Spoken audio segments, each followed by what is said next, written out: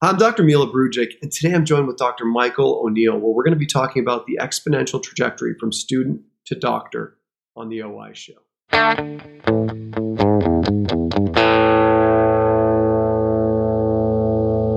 Dr. Michael O'Neill, welcome to the show, young man. Appreciate you being here.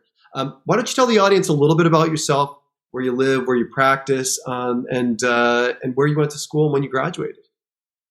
Perfect. Thank you for having me, Mila. So I was born and raised in Iowa. I currently practice in Dakota Dunes, South Dakota, which is a little subset of South Dakota that really touches Iowa and Nebraska. I'm about 2 miles from both states. I graduated optometry school from the University of Houston in 2017. So that's putting me coming up on my 5th year of practice. Right out of Houston, I joined the practice I'm still currently at. It's a practice I actually went to when I was a kid. And Dr. Steve Ferguson's the one that started it. And he brought me on right out of school. And ever since then, I've been trying to figure it out. Well, Mike, listen, so you are now moving into a more senior role as you go from 4.5 years. This May, you're going to be practicing officially 5 years, and you're going to have to answer all of those surveys a little different that the AOA sends you about all this stuff that kind of defines those practitioners in their life cycle and where they are in their practice careers. But I wanted to bring you on here because of a conversation that we just had recently that I wanted you to share with the audience. And, you know, I think, Mike, you graduated optometry school with some debt. I mean, was that, from your perspective, was that a concerning thing to you when you graduated? It was, and I think most of my people I graduated with and my friends, most of us were coming out with some sort of debt. Mine wasn't huge, but it was 6 figures.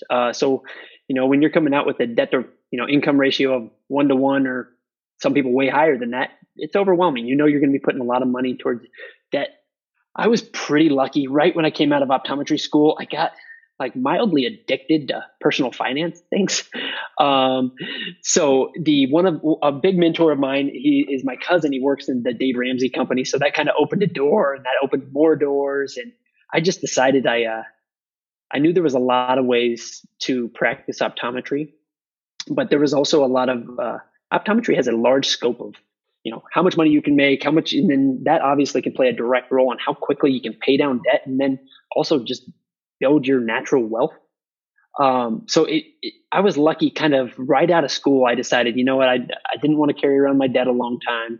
I wanted to, I wanted to practice the way the way I wanted to practice, but also I had some good role models that I knew that there was if you practice right and you enjoyed private practice, you had the ability to end up increasing your income quite a bit, which obviously leads to, makes it a little easier to pay down debt and do other things. So, Mike, I gotta pause right here. So you're 4.5 years graduated, and you're talking about building wealth. When did you start to even consider that mindset? Again, you're coming out of optometry school. You're starting to practice. When did you start saying that term or that word? I want to build wealth. I mean, it was almost right out of optometry school, but not at all before. I graduated optometry school with almost no knowledge of personal finance or anything like that. But there's so much, wealth of knowledge out there. So I kind of joked around with a lot of my friends. It's like, if I'm not studying eyes, I was studying personal finance. So it was like my two obsessions, especially in the first couple years out of school. So it allowed me to, just start making smart decisions. And then as, my clinic grew and I was able to, produce more income and, see more patients, it allowed me to be a little bit more flexible. And then moving into things like real estate, paying down debt, making, in my opinion, just smart decisions now when, you're on the younger side of things. All of us, put off a little bit of our 20s before we had our first real job. So we got to play catch up a little bit, but my brother-in-law's an anesthesiologist. He didn't start practicing until even later in life. So we do have those 4 years that some other doctors don't.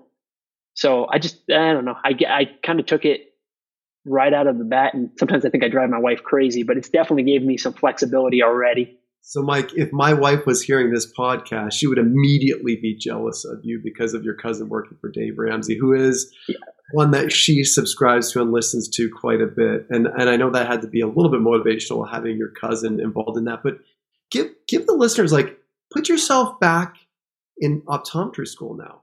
What's a piece of advice, one or two solid pieces of advice that you could tell those students that are really on the verge of now graduating optometry school? Some are in their third year, some are in their fourth year that are going to be graduating here soon. What are like two like real like solid tips that you could offer them kind of in that first year or 2 years to guide them on what I would call successful debt management, and also starting to think about, wait a second, I got to start thinking about long term as well too. So a few of those real strategies. So one of the first ones is I would recommend find some podcast books, that kind of stuff to learn. So everybody's going to tell you should have a plan. You know, personal finance is not complicated. It's just sometimes hard to do. Like if you're graduating optometry school, you are plenty intelligent to go out and make yourself a plan to pay down debt or build wealth or use your income intelligently. But a lot of people just kind of putz around, or they feel like, well, I delayed gratification for so long, I need a brand new vehicle or a really expensive house, or something that's gonna maybe not be the best financial decision. So having a plan, which is kind of an easy answer, but it's a podcast or a book that you'd recommend. The best one I've found is called The White Coat Investor, which I think is ironic. It's actually more dedicated. It always says dedicated to like physicians and MDs and DOs, but I think it's directly correlated to us. It's not really even anything about medicine, but it's more, he'll say right on the podcast, directed towards people who, make above average salaries. And I always like how he says it specifically. Essentially, he sees a lot of different types of doctors, and the difference in incomes between specialties is not nearly as obvious as the difference in incomes in specialties. So he's talking about similar types of doctors, and some of them will make significantly more than others just by how they're practicing, either, private practice or specialty clinics. And I always like that, because if you'll come out of optometry school, and a lot of people will I remember people talking to me about like the upper limit of what they can make. And I was pretty lucky. I had people who I'd seen build practices, and I knew they were doing a lot more than that, and they were practicing how they wanted. And that doesn't mean everybody has to go out and see 40 patients 5 days a week. But for those docs who want to, I mean, you look at those, go back to those surveys you filled out. Sometimes I'll look at them and be like, gosh, I think our median and mean income could be a lot higher than it is in our specialties. That's interesting, Mike. I've had the good fortune of knowing you even as a student at Houston. I joke around with you guys and refer to you guys sometimes as my children. Yep. So it's been really kind of interesting for me to see you guys transition from that student doctor, student clinician to doctors, colleagues of mine. It's made me super proud just to see how everybody's paths are. We all have the same ticket. We all have the same license. We all have the same ability to do things, but how the paths have been so different. Mike, is there anything that you can offer to somebody that's like, okay, so now imagine you're talking to me, I'm in a fourth year, and you have one piece of information to give to me about, oh man, I can't wait to get that new house when I graduate and I get that first check or that expensive car or whatever. Is there a piece of advice that you could give to me to help me manage that debt load better when I graduate? It's a really good question. I got about 5 things in my head. The simple thing is, and this is things I've stolen from other podcasts and learned, is essentially the longer you can kind of live like a student or a resident, and it doesn't have to be forever, but if you can just delay it a little bit, that can add up to a lot of flexibility in life. And I mean, even just in the last couple of years, I've been able to see like how I live every single year. I've essentially loosened the purse strings a little bit, is how I word it. My wife would probably tell me I'm not enough, but there is like, I don't really have a lot of things that we can't do. Like I actually drive a brand new vehicle now, and we have a nice home, but we have the ability that we could do a lot more. I just don't, I think being content at what you have, it gives you flexibility. Plus I just enjoy that, putting money in and watching that money grow, like real estate specifically, or just, general 401ks and that kind of stuff. Understanding that stuff early is so powerful. And I didn't know it. I literally graduated optometry school and I couldn't have told you what a 401k was. But now I kind of consider myself like I feel like I've almost got like a master's in that just from reading and listening. And it's not all that information's out there. Mike, I'll tell you one of the coolest things about listening to you is that, there's, and I don't think that this is unique to the generation that's currently graduating. I think this is a kind of a timestamp. And it always seems like more senior individuals in any profession will always view their younger counterparts at times as, well, maybe they don't want to work as hard. Maybe they don't want to put in the effort. They don't want to put in the work.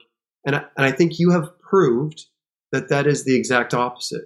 Not only are you putting in the work in the office and the time that you spend in the office and the time that you care with patients, but you're also putting in the work in addition to that to make sure that you're securing yourself and not only paying off student debt or paying off student loan, but also providing a financially secure place for you through, again, hard work.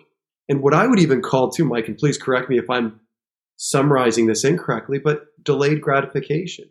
You're willing to put in the work now and you're willing to treat yourself. Don't get me wrong, but you're willing to say, I could have bought that car that I really wanted sooner than I did.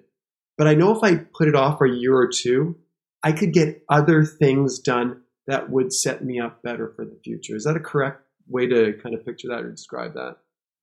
I think delayed gratification is a perfect way to describe it. You can go back to the classic Millionaire Next Door book that's been around for, I think it's been out since before I was alive, but I read it like once a year. And it is just something, it's so simple. It's not complicated. It's easier than almost any class you took in optometry school. But if you read that and just go, wow, this isn't really that hard. It's just, live on a little less than you make. And if you can make more, it's weird how that, that shovel gets bigger. You can dig a lot deeper. Mike, listen, I'm super excited. I'm glad we had you on the podcast. This was awesome.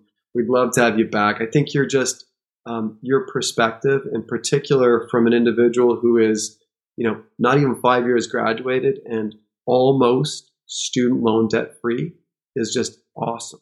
I think it's great for young practitioners to hear. I think it's great for students to hear. I think it's even great for senior docs to hear that are looking towards, newer or younger clinicians to come into their practices to really kind of revive those practices, because I think you have the gusto. I think you have the wind in your sails. And I also think you have the smarts to be part of, again, the next wave, the next evolution of our profession. And talking to you guys, I'm really, really excited to see now what's coming down the pipe with the next generation of optometrists. No, I appreciate you guys having me on. I like to listen to your guys' podcast, and you get some pretty big industry leaders. So I was definitely felt privileged when you asked me to join. Well, trust me, Mike, you've earned your spot here. So thank you. And thank you all for joining us on this episode of The OI Show.